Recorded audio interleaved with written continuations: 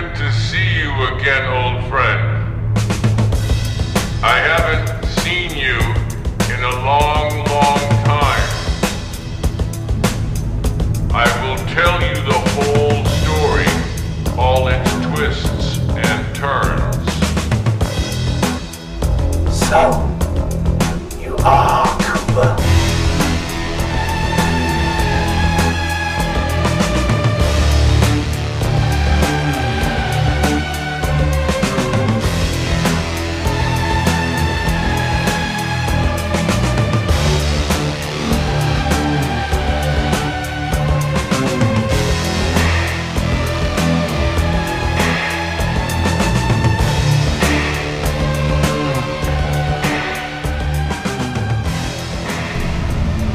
I've never really left home.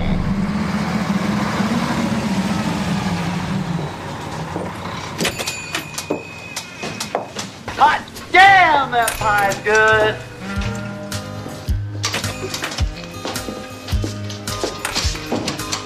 Cup of coffee.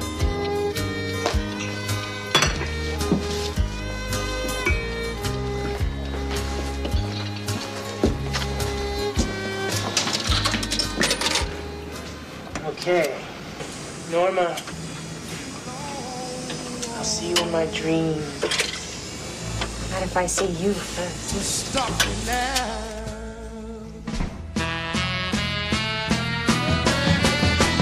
You were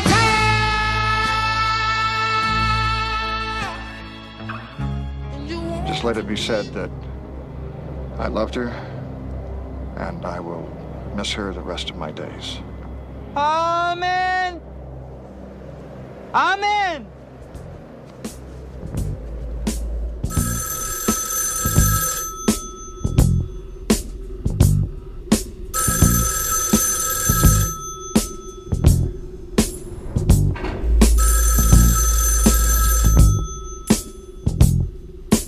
Who is Judy? Who is Judy?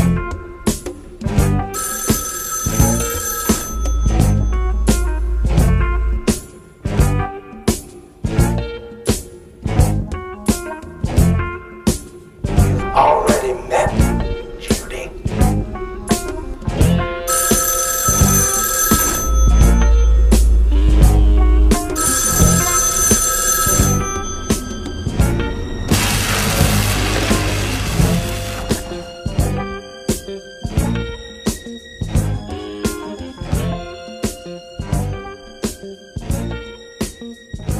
Chopping wood inside. And we're back, everybody. Once again, I am Murphy, and this is Tom. Who do you think this is here? Haven't we been here before, Tom? I feel deja vu. On a scale from Andy to Judy, how pissed are you that we're having to do this again? Andy level. Definitely. You posited on Twitter that I was angry like Mr. C, and I'll see you again in 25 years, but actually I was more like Andy.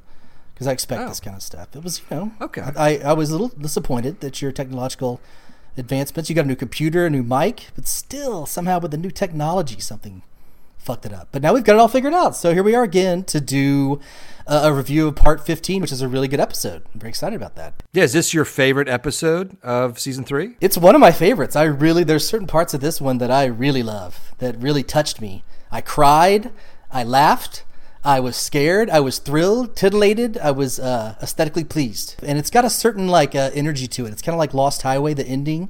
It's got a certain vibe, like that's kind of hard edge, which I like. What would be your top 5? Boy, God, that's a hard one, Tom. I guess 17 and 18 are right up there, and then 15, 3. Obviously 8, I think, is number 1.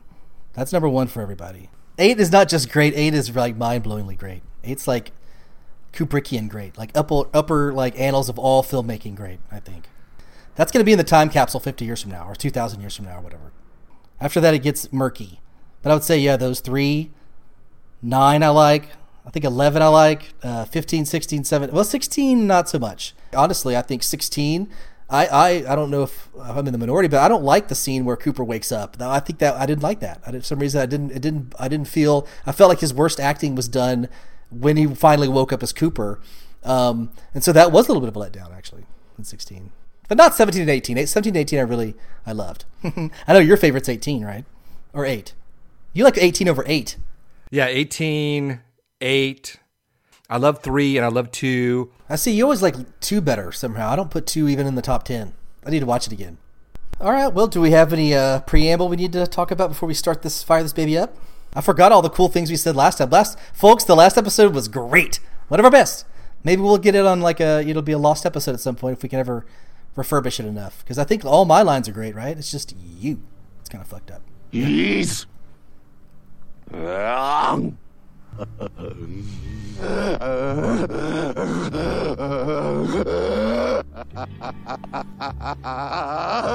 Couple of things. Lynch receiving the honorary Oscar. Oh, that's right. Yes, finally.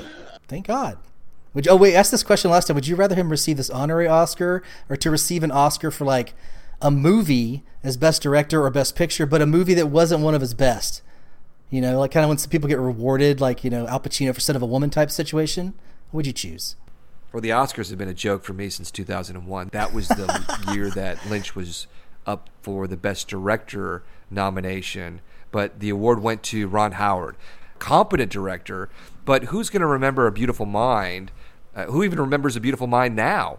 But Mulholland Drive will live forever. It's already been voted by, I think, Sight and Sound as the best film of the 21st century. I prefer Lynch to win an Oscar for a film that he's directed, but I highly doubt that he'll make another film.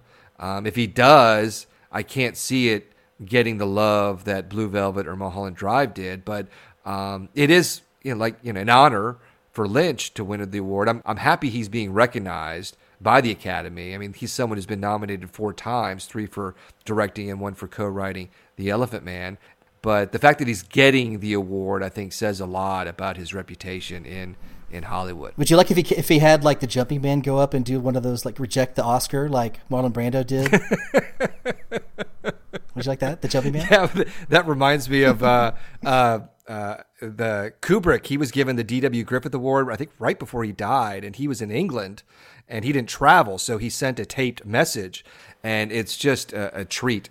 It's a delight. There's hardly any footage of Kubrick.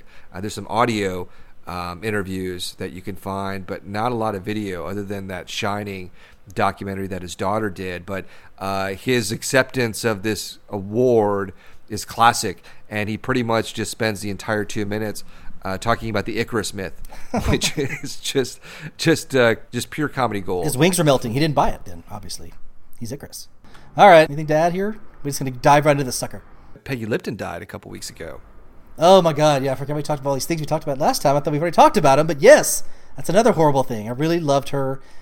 She was like the heart of the show. She was like almost like a type of log lady herself. She did have a certain Zen Buddha quality to her, and also a mystery. Like we never saw her at home. We never saw her private life. We never saw her outside of the double R. So there was always an air of mystery about her. And from the Mod Squad days and being the mother of like Rashida Jones, married to Quincy Jones, she's always been, she seemed like she had a really good heart and a kind soul, and like a kind eyes.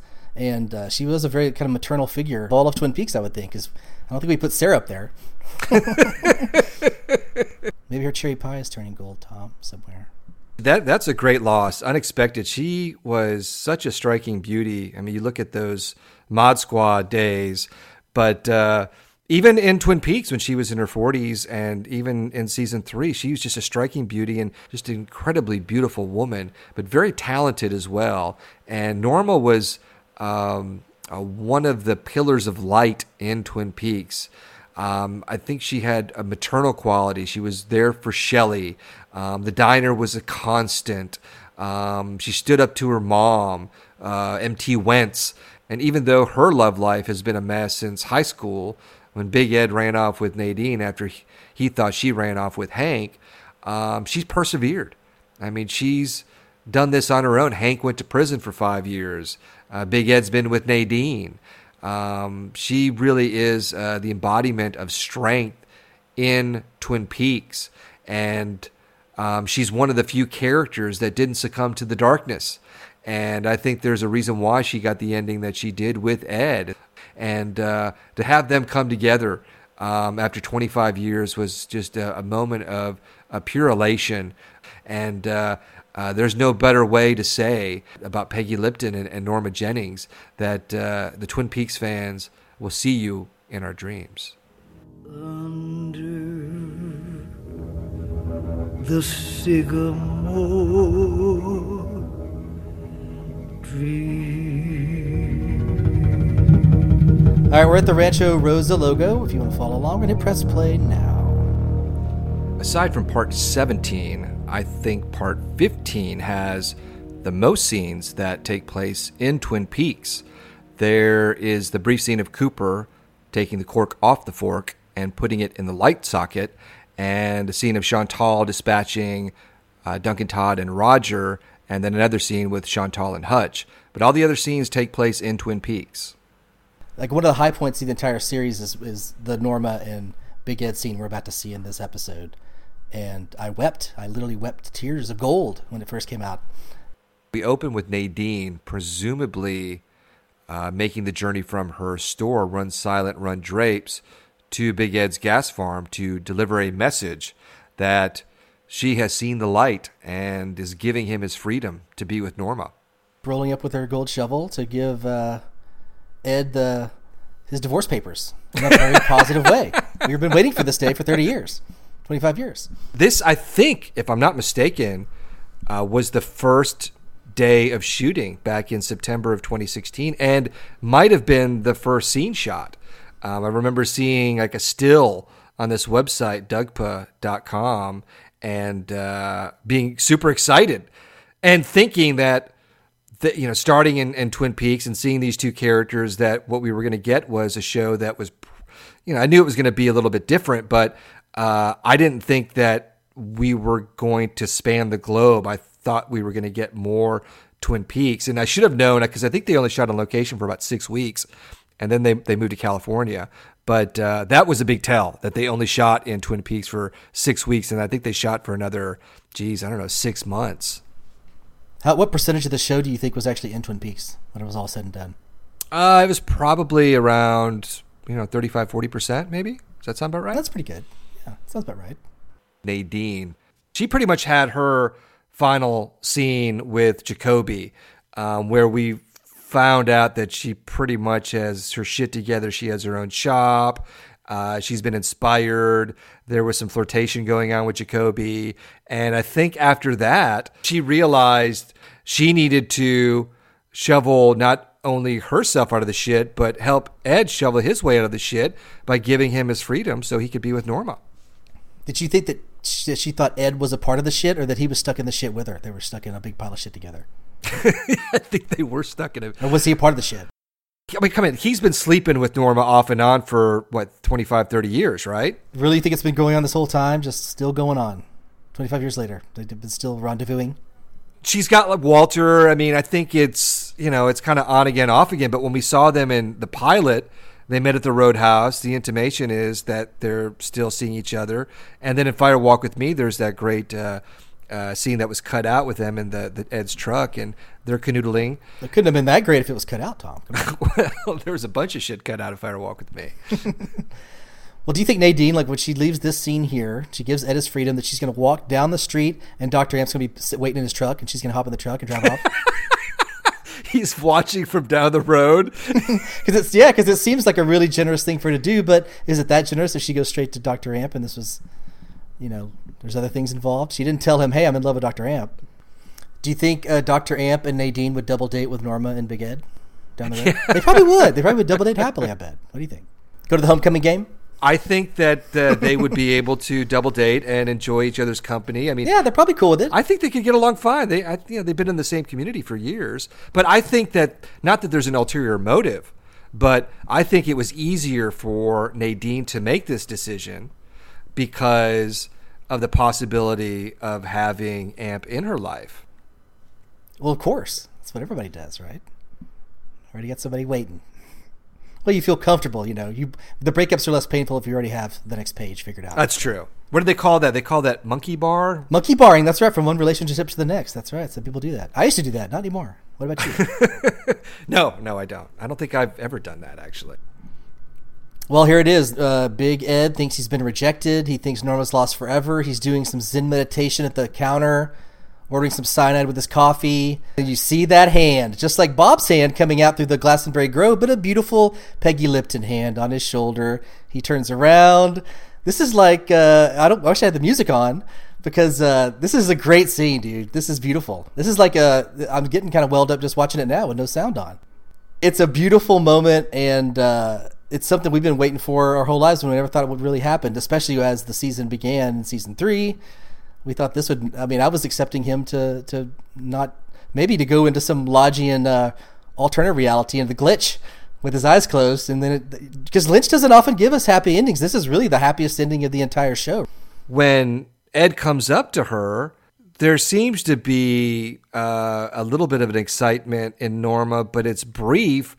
And then it's almost like, well, Ed, I'm sorry, we've been doing this rodeo for decades, and Walter's coming, and he asks for the cyanide tablet. And it's almost like when he's closing his eyes and meditating, trying to will Norma. But there's a part of me that thinks that there's the possibility, even though it's probably less than 1%, that maybe this is like an Ed construct of what he wants to happen, because it would fit into the narrative of season 3 of like a Cooper dream, the Vegas dream, part 18. Man, why you gotta ruin the fantasy, man? We know the reality sucks. Why have to ruin the fantasy, man? Dude, really? Come on. I see what you're saying. It could be intellectually. It could be. But it's not, is it? Is it? No, it's not. I'm just offering that just because it's built into this narrative of whether we're talking about dreams or alternate timelines, retconning, the fact that Norma reacted the way that she did. And I know it's probably, she was surprised. Here's Ed coming into the diner all confident, like, Nadine's giving me my freedom, and she knows that Walter's coming. She probably had made a big decision already about letting the franchises go and wanting to stick to this double R. But it, just food for thought. It's just another little thing. And I don't want to compromise the climax of this scene at all. We would know it was an Ed construct if it ended up in, like, they cut to him like in a white room, like staring into a mirror, freaking out. Then we know. Then we would know, right? Yeah, they didn't do that, yeah. So we'll take this for face value that this really happened. And it was like one of the highlights of even all the first 2 seasons. And it really is an outlier in terms of, like, we don't see many happy couples or happy endings in this show. So it actually would make more sense thematically and tie into the rest of the theme of the story if it was an Ed construct. But Lynch gave us this one happy little Easter egg moment of joy here. It's wonderful. Thank you, David Lynch. Thank you. Even though you ruined it immediately, like literally the next scene, pure evil. But we have this little bubble, this little pocket bubble of happiness. Well, one thing to consider as well is that the first time that we actually started to suspect that there might be an alternate timeline or a shift actually happened in the Double R Diner in part 7. Remember during the end credits where it shifted, the patron shifted. Yeah. So here we are within the Double R Diner with Ed and Norma. Maybe there are 2 things going on. They should have had the glitch thing, but what should have happened is they remember in what episode was that when they ended with Ed eating the corn chowder? Oh, 13. The glitch in 13. If he could have looked at the Double R while he was looking at the window while he was praying, or maybe while he's happy and kissing her right here, and he sees the glitch, that could also have been an indicator. But they didn't do it. I don't see a glitch. Do you see a glitch? I see no glitch. No glitches. No, this is reality. This is really happening, and I was overjoyed. I'm still overjoyed. There's no fugue state here. That's right. And this is the final scene of Shelley that we see. She didn't really have much of an arc in this season, did she? Her arc was just on the hood of the car, just getting flown off the hood, and that was it. But she is overcome with emotion as well. She is witnessing this great scene with Ed and Norma, finally being able to be together, unshackled, the past, responsibility, commitment. They can be together now forever.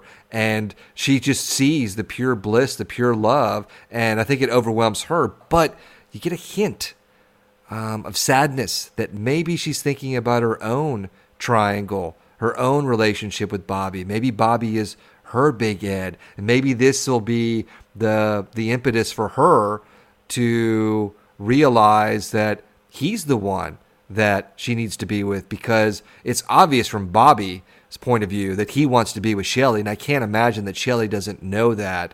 But she's still got this thing with Red going on, this kind of bad boy thing that is an extension from Leo to Bobby to God knows who else. So, maybe there's hope for Shelley and Bobby as well. Amen!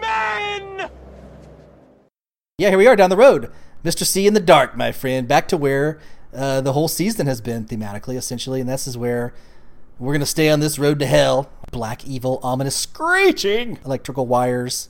Engine humming, a wood tick was crawling. This is one of my favorite scenes of the entire season. I always wanted to see what happens when he approaches the convenience store. Mr. C finds the convenience store, and this scene is fucking fantastic.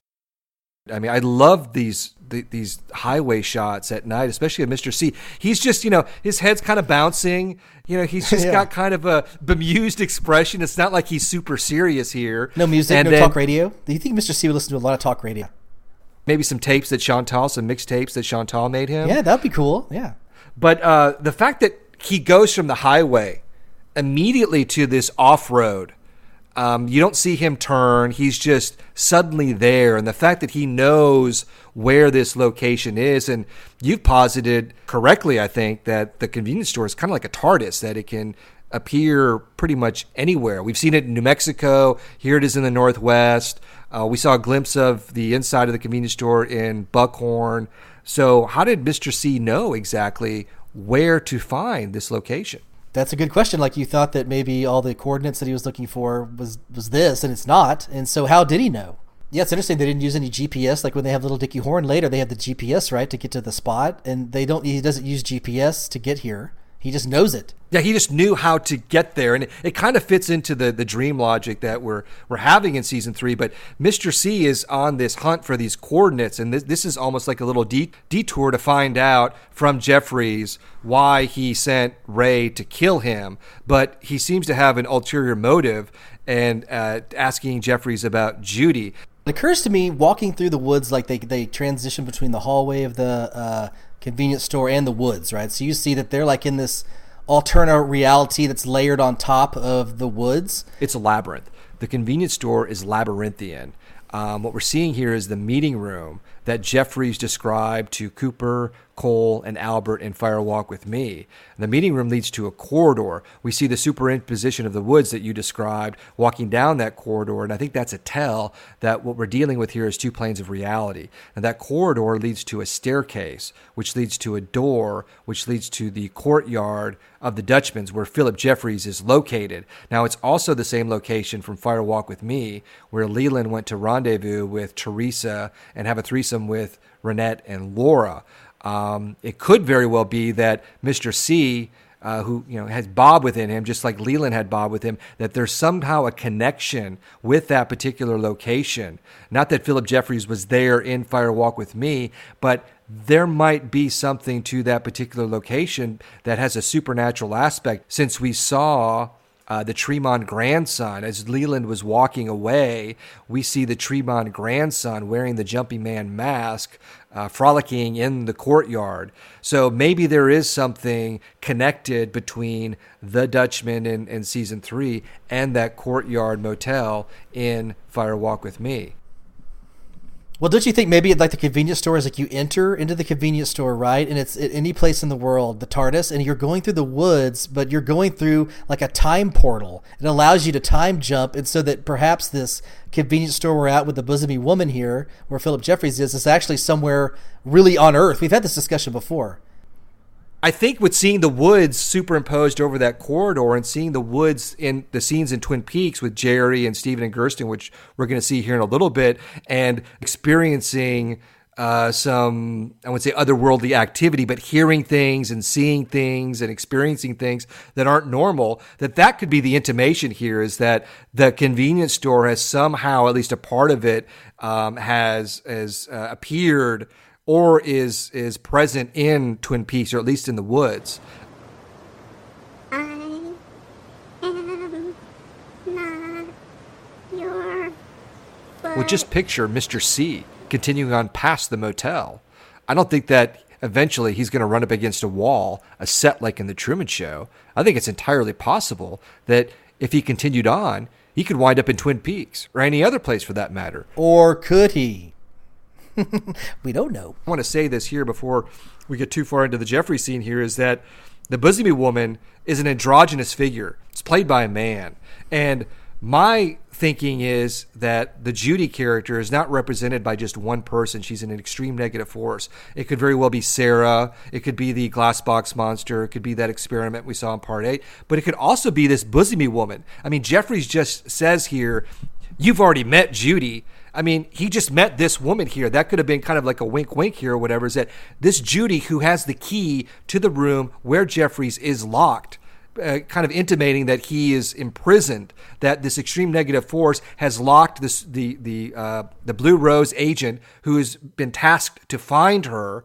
So she has the key, and she's letting her confederate, even though Mr. C isn't kind of familiar with who this character is, Bosomy Woman, to enter to talk to Mr. Jeffries. But she kind of has this omniscient kind of quality to her, because at the end of the episode, once we have the credit sequence, we have the courtyard, and 10 seconds before the show ends, Lynch cuts to another shot of the courtyard, and there you see her in the darkness, kind of standing like in between a room.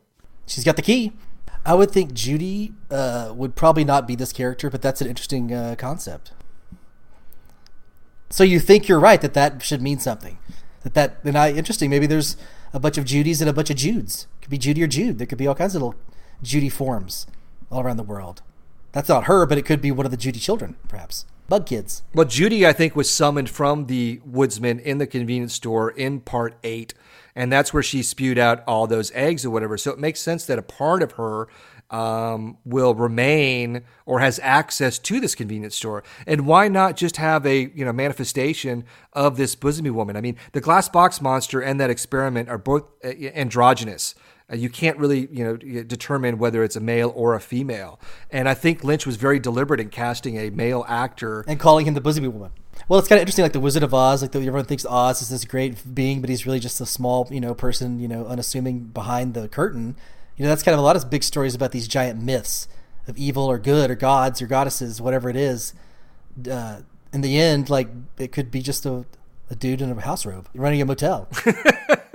It's not like that's the big mystery. This is who it is. This is the Ace of Spades, the symbol, the whole thing, the Palmer House, Mrs. Tremont, all these things. I just think, and because there is no right answer of what an extreme negative force is.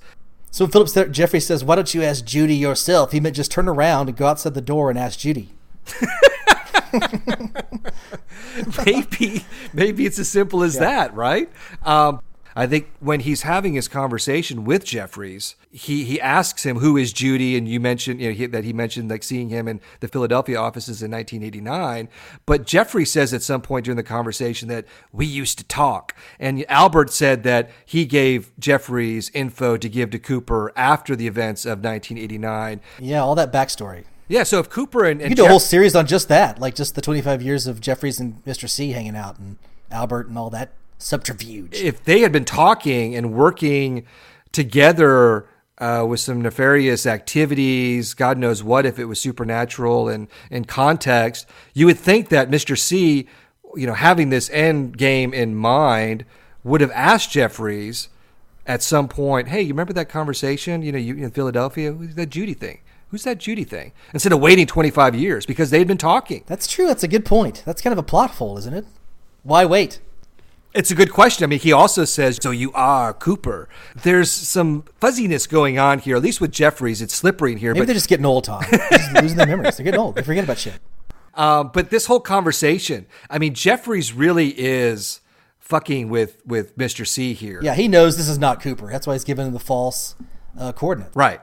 But it is interesting that the Jeffries that we do see in part 17, he's still having some issues with time.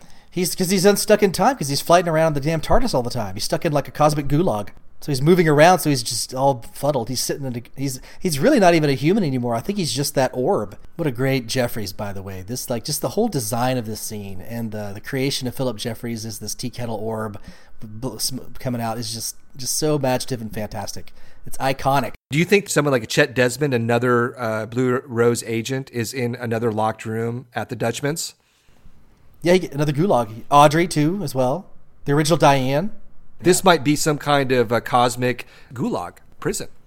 Yeah. Wyndham Earle. perhaps. Well, it's interesting too with the with Earl as well. Is that playing the flute? The convenience store is that Jeffries and Teresa Banks and Laura, they all had connections with the convenience store or Mrs. Tremont. I mean, Laura got the painting from Mrs. Tremont and entered it. We saw the Dutchman's, which led to the Black Lodge.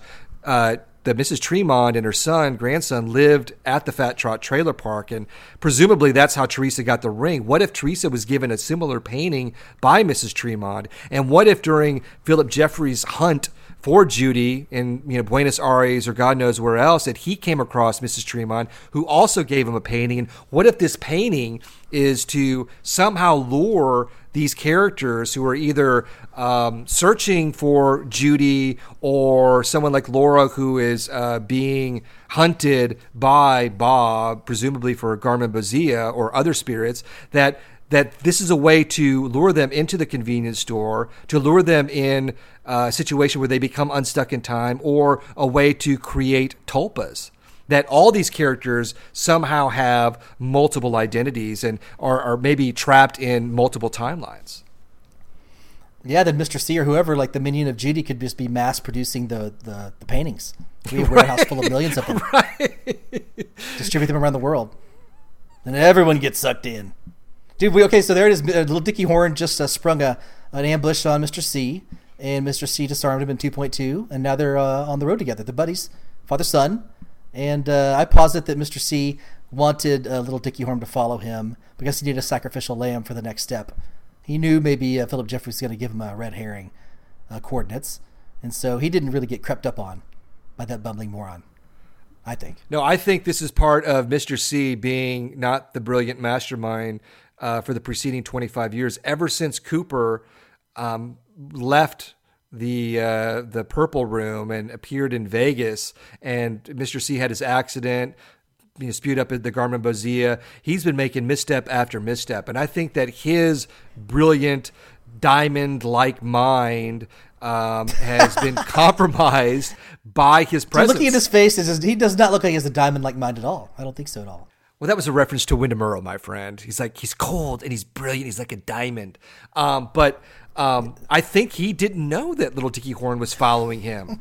And I think that's another, he had been probably following him for like hundreds of miles, or at least 50 miles from the farm. You would assume that it's at least some distance from the farm. So I think that, he allowed his illegitimate son to creep up on him because Mr. C is so focused on the task at hand. He had no distractions at all. He had no phone on, he had no radio, he had no GPS. He just sat there in the dark and looked, there's some lights behind him for 300 miles. It was a Saturn too, like a 2000 Saturn. We've seen it all fucked up. I would have noticed it. Does he know that he's his son?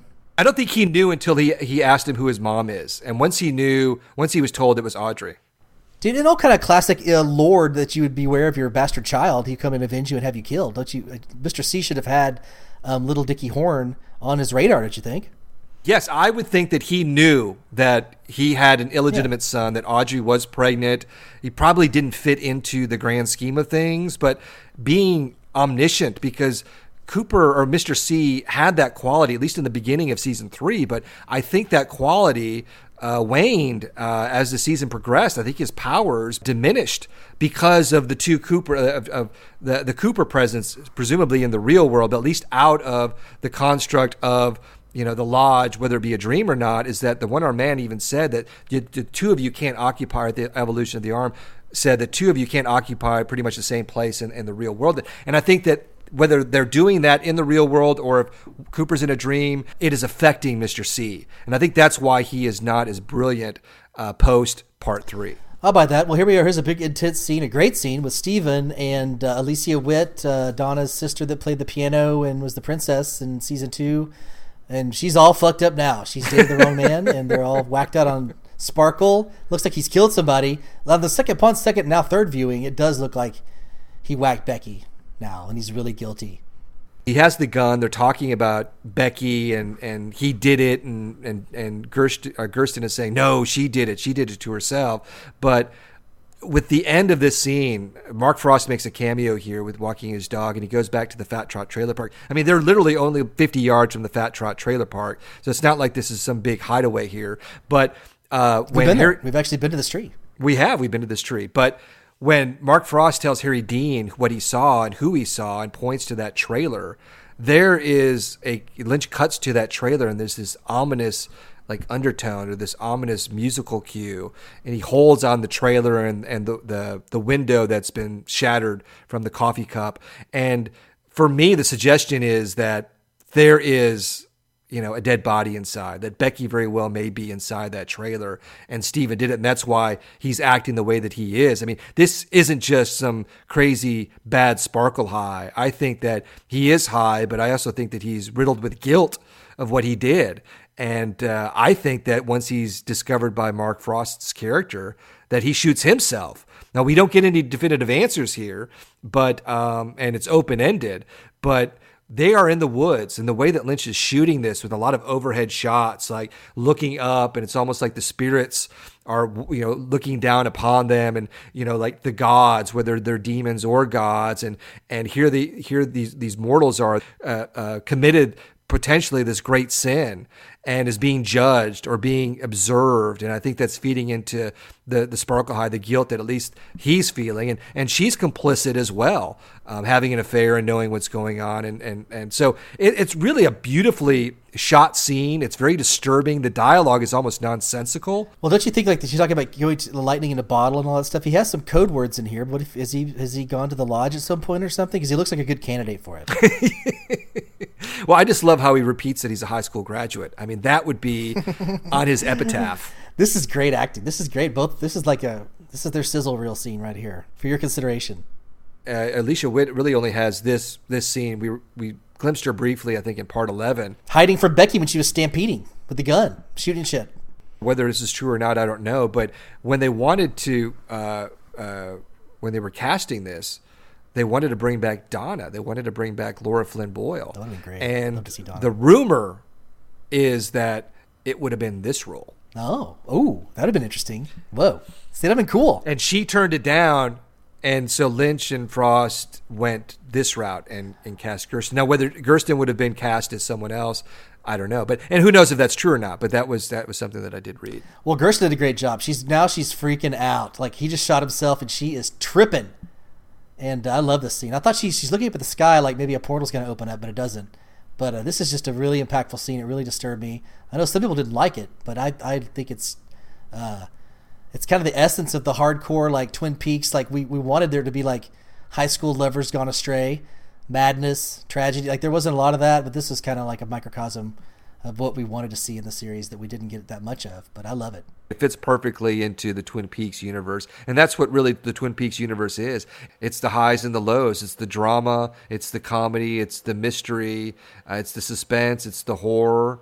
It's everything. It's a palette. It's the Lynch palette. I want to see more Caleb Landry Jones. Like him getting involved like Bobby, in subplots with like the Leos of the world. I would have big digging that. He can have his own snake. Now watch how we see Harry Dean here with the shovel. Is this a gold shovel? Is it a gold shovel? I can't tell. I'm colorblind, Tom. It's a long shot. I don't think we could determine if it's a gold shovel, but I don't think it is. He wouldn't spend $50 on a goddamn gold shovel from Dr. Amp. Fuck that shit. Yeah, there it is. He lives in the trailer. Oh yeah, ominous music right over the shot, and there's still the hole for the coffee cup that went flying out. Yep. And so Becky's in there. Valhalla season wrap on Becky, Steven, Gersten. And this is the final scene of Harry Dean Stanton, the new Fat Trout Trailer Park, which really didn't play that integral a role in season 3. I thought that it would after Fire Walk with Me with the electricity pole and the Tremonds, the Chalfonts, Teresa Banks's trailer, the Chet Desmond, the Ring. So that was a little bit of a disappointment that it didn't play into the mythology a little bit more that was created in Fire Walk with Me. And Harry Dean gets kind of an anticlimactic send-off. I mean, talking to the co-creator of Twin Peaks, Mark Frost, holding on to what could be a gold shovel and looking, forebodingly at Steven and Becky's trailer. And that's it. I'm glad that we did get the Fat Trout Trailer Park, but I would have liked to have a little bit more of a supernatural aspect incorporated into season 3. Well, here we are at the Roadhouse. What the hell's going on here? I've totally forgotten. Oh, Sharp Dressed Man. Here we go. Freddy in the Glove, my friend, is taking his party to the Roadhouse, and it's ZZ Top night. And don't you have a theory about this one actor here who we see? Like he's a part of the lodge somehow? Well, he only appears. His first appearance is in part 8. Before 9 Inch Nails, yeah. And he goes, the 9 Inch Nails. All the preceding Roadhouse scenes, I think, are based in like one timeline, or if you want to say one reality. And it seems like that scene in part 7, and that seems to be the transition scene. That is the one we talked about earlier with the diner, with the patrons changing from shot to shot. And that character comes in and asks, has anyone seen Billy? But there's the scene that precedes that with the sweeping of the peanut shells for like 3.5 minutes while Green Onions is playing in the background. And we see Jacques Renault, or Jean-Michel, aka Jacques Renault, on the phone, doing his best Jacques Renault, talking to some, customer who, he pimped out a couple of grade A high school whores to. Still grade A, yeah. High school sandwich. Sandwich. Did he still have the accent? Yeah, he still had the accent. Wait, isn't he dead though? He's just his twin brother in the deal? Well, yeah, he's labeled in the credits as Jean-Michel. But what I'm saying is that I think that is the curtain call for the Roadhouse in this one timeline or reality. Well, that's interesting because I noticed that there's no peanuts on the ground in this scene. Where are the peanuts? I don't see any peanuts. Maybe the elephant left with the retcon. Next time we see the Roadhouse, we see this MC introduce various acts. We don't see Jean-Michel again. There's all these class acts. It feeds into the supernatural aspect of what's going on, which culminates with Audrey. We have all those conversations with those patrons talking about similar characters that are in Audrey's narrative. We have James on stage singing with the ghostly doubles of Donna and Maddie. We have the Audrey theme playing. In reverse, which is hard to do, Tom. It's hard to do live. So that's what I'm thinking is that that's where the shift happens. And there's a couple things here. Renee's husband, who James is hot for Renee. Renee's husband is named Chuck. Chuck is one of the names mentioned by Audrey and Charlie, and I think one of those patrons. He's one of the cavalcade of names or whatever. But also when Freddie uses his glove to hit both those characters to punch him out, the sharp-dressed man that's playing on the back in the background, the record skips and there's like electrical static, like buzzing, which kind of connotes to me is that the reality or that supernatural aspect or what's going on isn't real. So it's almost like the record is skipping on this particular reality. Well, also what's happening, what we're seeing while the record skips is completely unreal. A guy with a dishwashing glove, crushing somebody with a tiny punch like a superhero. That also is unreal. It plays into that second half Roadhouse scenes where even though we saw him in part 2 with the green glove, and we saw James and we saw Shelley, but she had her girlfriends. It's like, I think that was one timeline that he didn't have the fireman's story to tell in part 2. But after part 7, then he does. So his actions within the Roadhouse take on a more fantastic Lynchian. Well, what else doesn't seem real is this whole Jennifer Jason Leigh assassination scene in Vegas, which is hilarious. I love this scene. Here it is. Oh my God, he falls down. Oh, that is so hilarious. I just saw it. She just whacked them both. I love that scene so much. I think it's hilarious. Like Mr. Bill, when he gets shot and then his henchman dropping to his knees and falling like that is just classic. And I love how Jennifer Jason Leigh just moves in and out in her little heels and stuff. She looks great. Yeah, Duncan Todd getting blown away. I mean, to have the great special effects of part 8 and then to see the special effects of that. It's like he made it out of Mr. Bill, Play-Doh live action, animation at some point when his head blows off. It looks so hilariously unreal and like a Lynch artistic creation. And then the way his sidekick drops to his knees and falls down, it's a laugh a second. I love this scene. It's one of the funniest in the whole series. I think it plays into the non-reality of Vegas, and we think that's kind of a dream construct. So it makes sense that the special effects in Vegas are unreal, that they're not as vivid and realistic as something that we saw in part 8, which was something in history, the Trinity test. He's like, we're out of money, just throw something together, throw some shit up there. This jail scene, here we are. It's all set up. Is Billy in here real? He doesn't seem real. Who? Billy. Oh. The guy drooling, Tom. The guy drooling. They're repeating everybody. I call him Billy. You call him the guy. But he doesn't seem real either. This is all set up for part 17. So we've got Naito, Billy, the two guys from the dream world with the glove and James, and then we got Chad in this room. Right. That's like 4 to 5 non-reality. Well, James is 2. So we got 3 weirdos. And Freddie is in jail cell number 8. Lynch is into the whole numerology bit. Philip Jeffries was in room number 8 within the Dutchman. Well, it does kind of lead to, like you're saying, the retcon or the evil is taking over the town here, and this kind of plays into that. I think this scene would be, because it's setting it up for 17. It's setting it up for a moment where the alternate reality and Cooper's reality meet, when the Mr. C, Doppel, and the Cooper trapped in the lodge meet. So maybe this is not reality, as you say. This thing never seemed like reality. All this stuff in the basement. I love it, though. I love this little aside moment with Chantal and Hutch. When I watch this again, it's hilarious. Yeah, it's one of those ones we didn't love when we first saw it because it was like filler, sort of. But Lynch wrote these specifically because they got Tim Roth and Jennifer Jason Leigh, right? So they wanted to build those characters out. But now it feels essential, and especially with the way they end, their ending, I think they were essential to the series this season, and they weren't just fluff. I love these two characters. I mean, he's talking about the hypocrisy of the Catholic Church. Everyone's murderers, so it's okay for them to murder. It should be called "Thou shalt kill. Thou shalt forgive no one. Thou shalt fuck them in the ass." Yeah, it kind of makes you want to eat fast food. Does it make you want to eat fast food or never want to eat it again when you see them eating like this? No, it makes me want to eat a cheeseburger right now. Yeah, I want to eat a cheeseburger. I think I want a cheeseburger. He gets her the pie, Tom. That's such a I did. I love you, Hutch. A good, nice apple pie. That's always a sign of love when someone gives you a piece of pie, Tom. And I love how she ends it with just pointing out, like, Mars. God of War. All right, here we go. Oh, dude, here we go. Chocolate scene. It's a chocolate cake scene to end all chocolate cake scenes. It's also the culmination. Finally.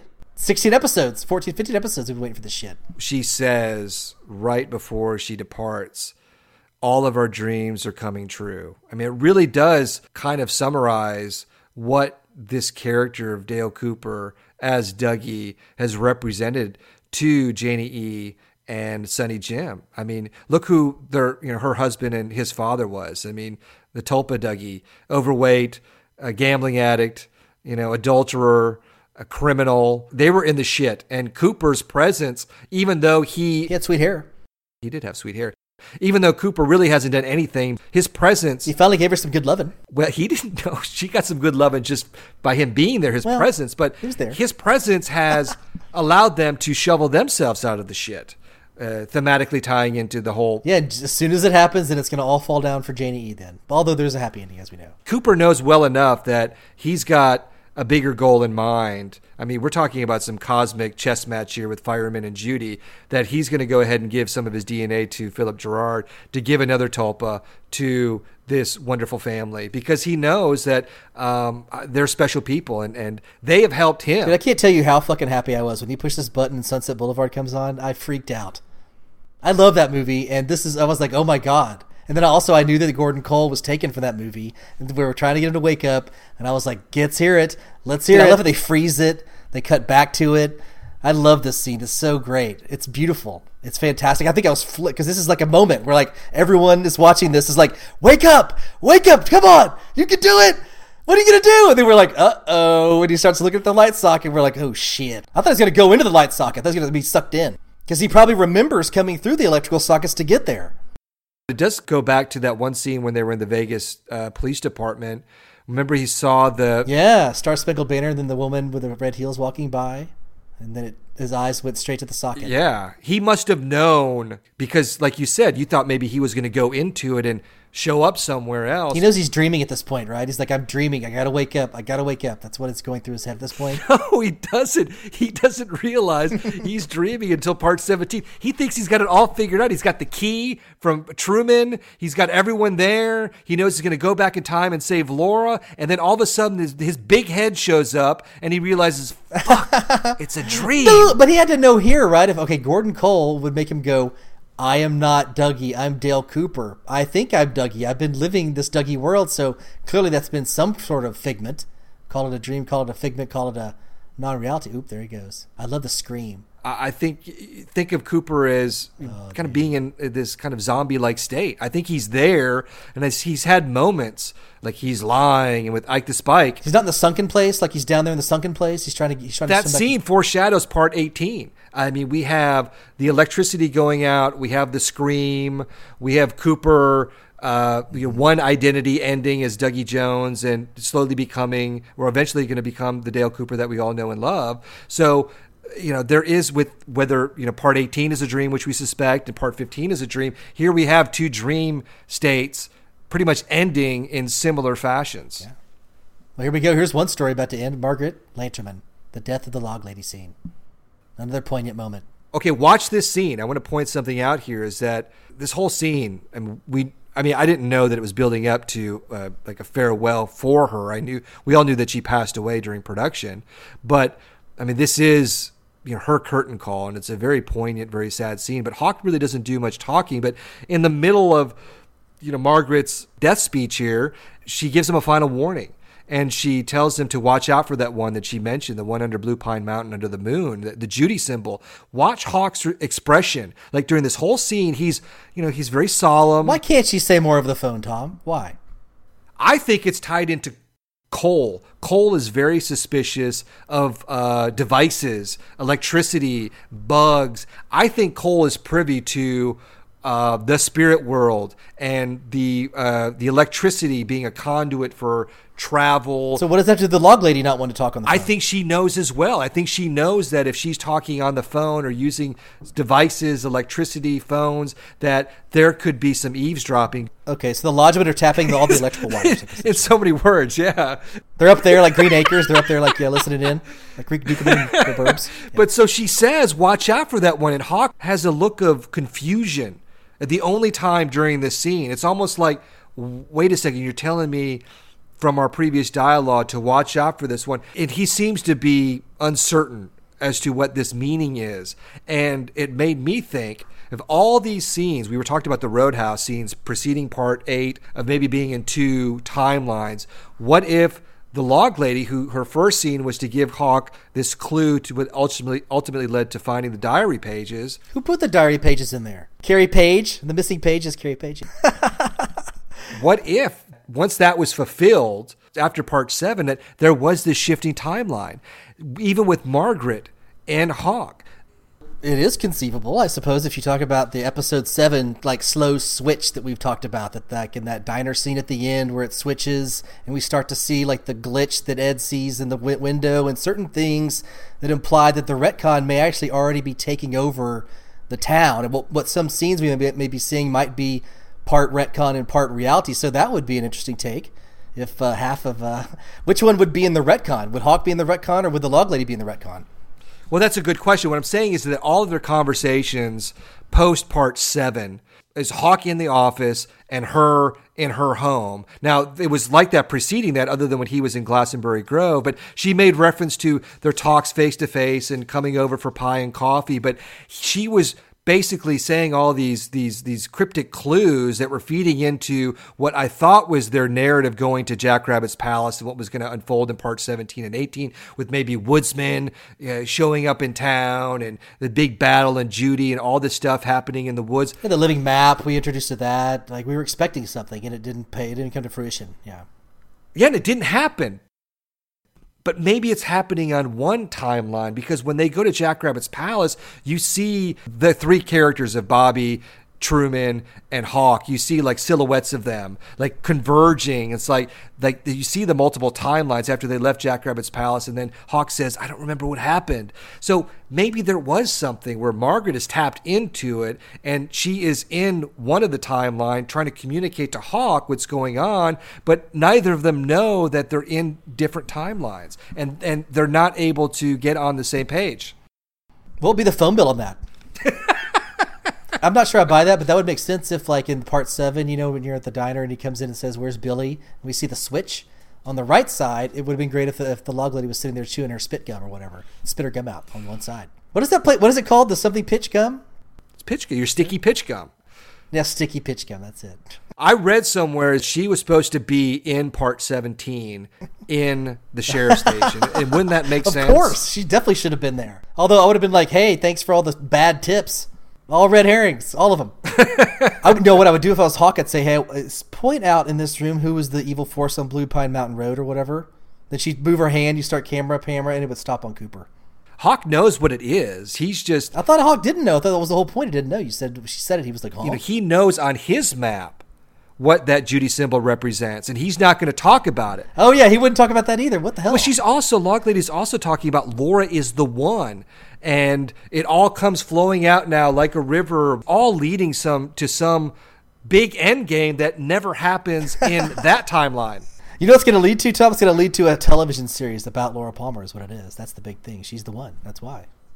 All this is, it's all mystery. Yeah, all the answers to this is just Lynch going dropping mysterious, like, tributaries and stuff to keep the mystery going. We're never supposed to find out who on Blue Pine Mountain Road is. Unless you want to just assume it's Judy. Wait, it is Judy. Was it the Judy symbol from the card? Was that what it was? Yeah, it's the same symbol. That's the answer right there then. It's Judy. What's also on the little note that Briggs gave to, or put in that little tube that they found. Well, here we are. Here we were, Charlie and Audrey. We're stuck in the lodge again, another concentric form of hell, concentric circle that I think they're stuck in. I just love Charlie. I love me some Charlie. I like to hang out with Charlie. He'd be really fun, I think. Fun dude. That look on Charlie's face is hilarious. That like frown, scowl. This scene takes place in the script. Someone got access to this scene in the season 3 script. Don't ask me how they found out, but it's described in the script as old room. The furniture, the set dressing has more kind of an antiquated look to it. And that I think the intimation is that it's not of this time and place. She's the dweller on the threshold right now. She can't cross out because she can't face it. Just like Cooper has not been able to face that he was been Dougie this whole time in his own construct. She can't face it either. So she's afraid to now get out, even though she's been yelling about it the whole time. She can't do it. Audrey doesn't want to go. Audrey wants to go, and she doesn't want to go. And we've been talking about this shifting timelines, and what we know happens in part 17 with Cooper going back in time, saving Laura, minimizes his presence in the original series. And if he never went into the Black Lodge and created the doppelganger that we saw in season 3, and that's really kind of what we're seeing in part 18 is an amalgamation of Cooper and his darker half minus Bob. But if he never showed up in the Black Lodge and came out, and then he would have never raped Audrey Horne, and little Dickie Horne would have never been created. So it makes sense that a part of Audrey, and maybe the reason why she is in this purgatory, that there's a part of her reality which doesn't exist or is slowly changing, like wanting to be assertive and going to the Roadhouse and finding Billy, someone that she's in love with and not this man that she's married to. But there's a part of her that doesn't want to go. And here's Charlie, who's maybe a manifestation, or a representation of like, her id or ego or some part of her, the mental makeup, telling her about we're on the threshold and do I have to end your story too? It's like almost like facing the reality or not want to facing the reality. But I think that's why Audrey is stuck herself, is because the effects of what's going on with Cooper and Laura is affecting her. Now, she very well may be trapped in some kind of netherworld portal, whether it was in the Great Northern Furnace Room, or if she wound up somehow, being taken to the convenience store, or if being raped by Mr. C somehow, damns you or marks you. But the whole shifting of the timelines is not only affecting Cooper, it's affecting the whole town and all the characters and some of these storylines. I like to believe that she is trapped in some sort of lodge nightmare of her own after she got raped by Mr. C and had to have the demon seed of Dickie Horne, which is like a half lodge entity. That she's stuck in this her own circle universe, just like Laura's trapped in her own world and Cooper's trapped in his own world.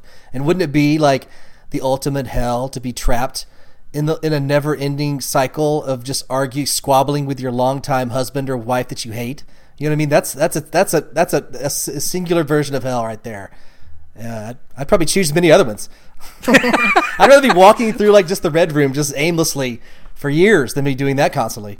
So here we are in the final scene with Charlene Yee. This is one of my favorite scenes also in the entire series. I don't know why exactly, but I love that. It's almost like I'm trying to figure out, is this really her? Like just in a real world being, it's like her expressing her feminine rage for the entire series of all the women that have been abused and used and tortured in this fucking series. Like that she's fucking screaming out of that, or that she's really somehow, because she's crawling around like she could be inhabited by something. If you're saying that the Roadhouse is constantly, inhabited, or is not really a real world, that maybe she might be controlled by, because we're constantly seeing like the Jumping Man, Bob, Little Man, like everybody's screaming just like that, right? Like those close cuts of just screeching from hell. So, or, it could also be tied into the Cooper scene, because remember that one, somebody tied it together, they synced them up, and the scene where Cooper is watching the Sunset Boulevard and crawling towards the electrical socket, it links up exactly, perfect timing when you put that scene with the Charlene Yee scene together with the synchronicity of her crawling on the floor to scream and him crawling on the floor to hit the light socket. It's exact. So what do you think of the scene? It's an extension of Audrey. And I think a lot of these Roadhouse scenes past part 7 are somehow connected to Audrey. And I think what I just described with Audrey, we're seeing, come out with the Charlene Yee character and her rage coming out. We just saw the same thing with Audrey with Charlie, becoming so frustrated that she attacks him and starts screaming at him. And I think it's because there's a part of her knows that her state, her presence in that location is, unreal to some extent, or there's something about her that she doesn't understand. She's even said I'm not me. I don't know who I am. And we see the Charlene Yee character alone in the Roadhouse waiting for someone who's not showing up. So she's an avatar of Audrey in her own head. The Roadhouse is all the goings on in her head. Yeah. All right. Very well then. Well, here we're the final scene. We're back at the convenience store. All of these rewatches for me is that Judy isn't one thing, and Judy isn't just a person. I think Judy can be a person. I think Judy is a person, but I also think Judy is a place. I think Judy is a time. Judy could be a feeling. One of the best things about this episode in retrospect, now that we're watching it again, is that it really set up so much awesome mystery and new stuff going on. To where I was like, what are the next 3 episodes going to be like? Holy shit. And then as soon as you start answering them in 16, 17, 18, I got a little bit disappointed in some ways. You know what I mean? I love the peak. This is peak mystery. Right here, I was like, anything was possible. You know what I mean? I think that's one reason why I love this episode so much. Basically, it's one of those deals where it's kind of ties into the whole Lynch thing. Keep the mystery alive. That's the best part. When you're in the thralls of the mystery, that's why first acts in movies are so good. When you're setting it up, it's always great because anything's possible. But once you start answering them, whether it was satisfying or not, there's, especially in shows like Lynch, there's all kinds of different angles and loopholes and things that they did not tie up. Yeah, other than that, thanks for tuning in. Thanks for taking the extra week. Hope you enjoy. See you next time.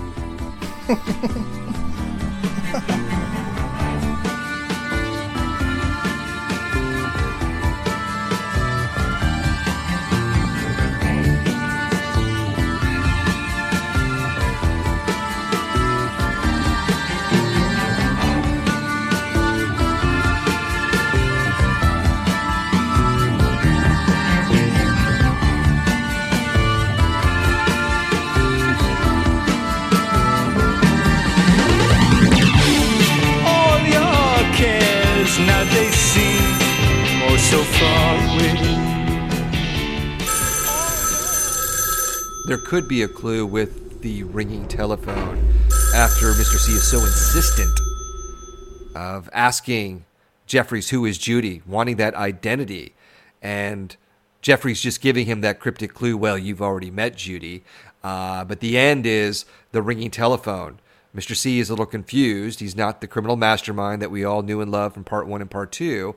But since we have the reference of that mysterious telephone call in part 2 where Mr. C thought he was talking to Jeffries, that could be a big clue from Jeffries that was Judy on the line, that ringing telephone. And maybe Mr. C does recognize that when he goes to pick up the receiver. But really, I think it was a way for Jeffries to get Mr. C out of that particular room. And I think even before he picked up the phone, Jeffries started to fade away. I mean, he wasn't in that room. He was behind the wall of that room, and he was behind a radiator, which made me think of Eraserhead with the radiator in Henry Spencer's apartment and the lady in the radiator. So that might be a little callback to Eraserhead, that there is another world beyond that motel room where Jeffries is imprisoned or hiding out. I mean, it's uncertain what's going on. But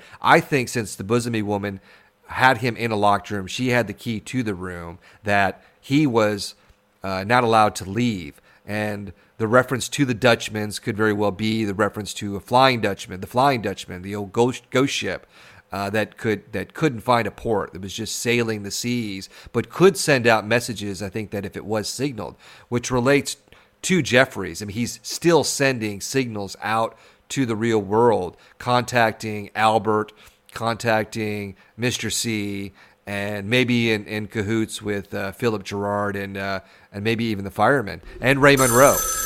I don't know, but when I saw that, I was like, wow, this is fantastic. I thought it was a great payoff, and I thought there was going to be more action in the convenience store, that we would find out more. Like, I would have liked a whole episode just in the convenience store. You know what I'm saying? Not following just Cooper or Mr. C, but like maybe just like staying in the convenience store and seeing who stops by, who pops in. It'd be interesting.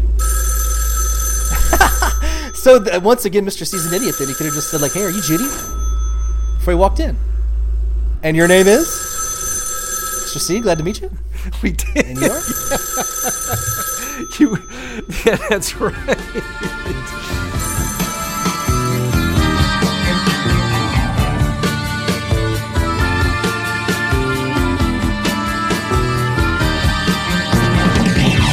You seem so sad, I could see through your twisted smile. So unsure, always confused.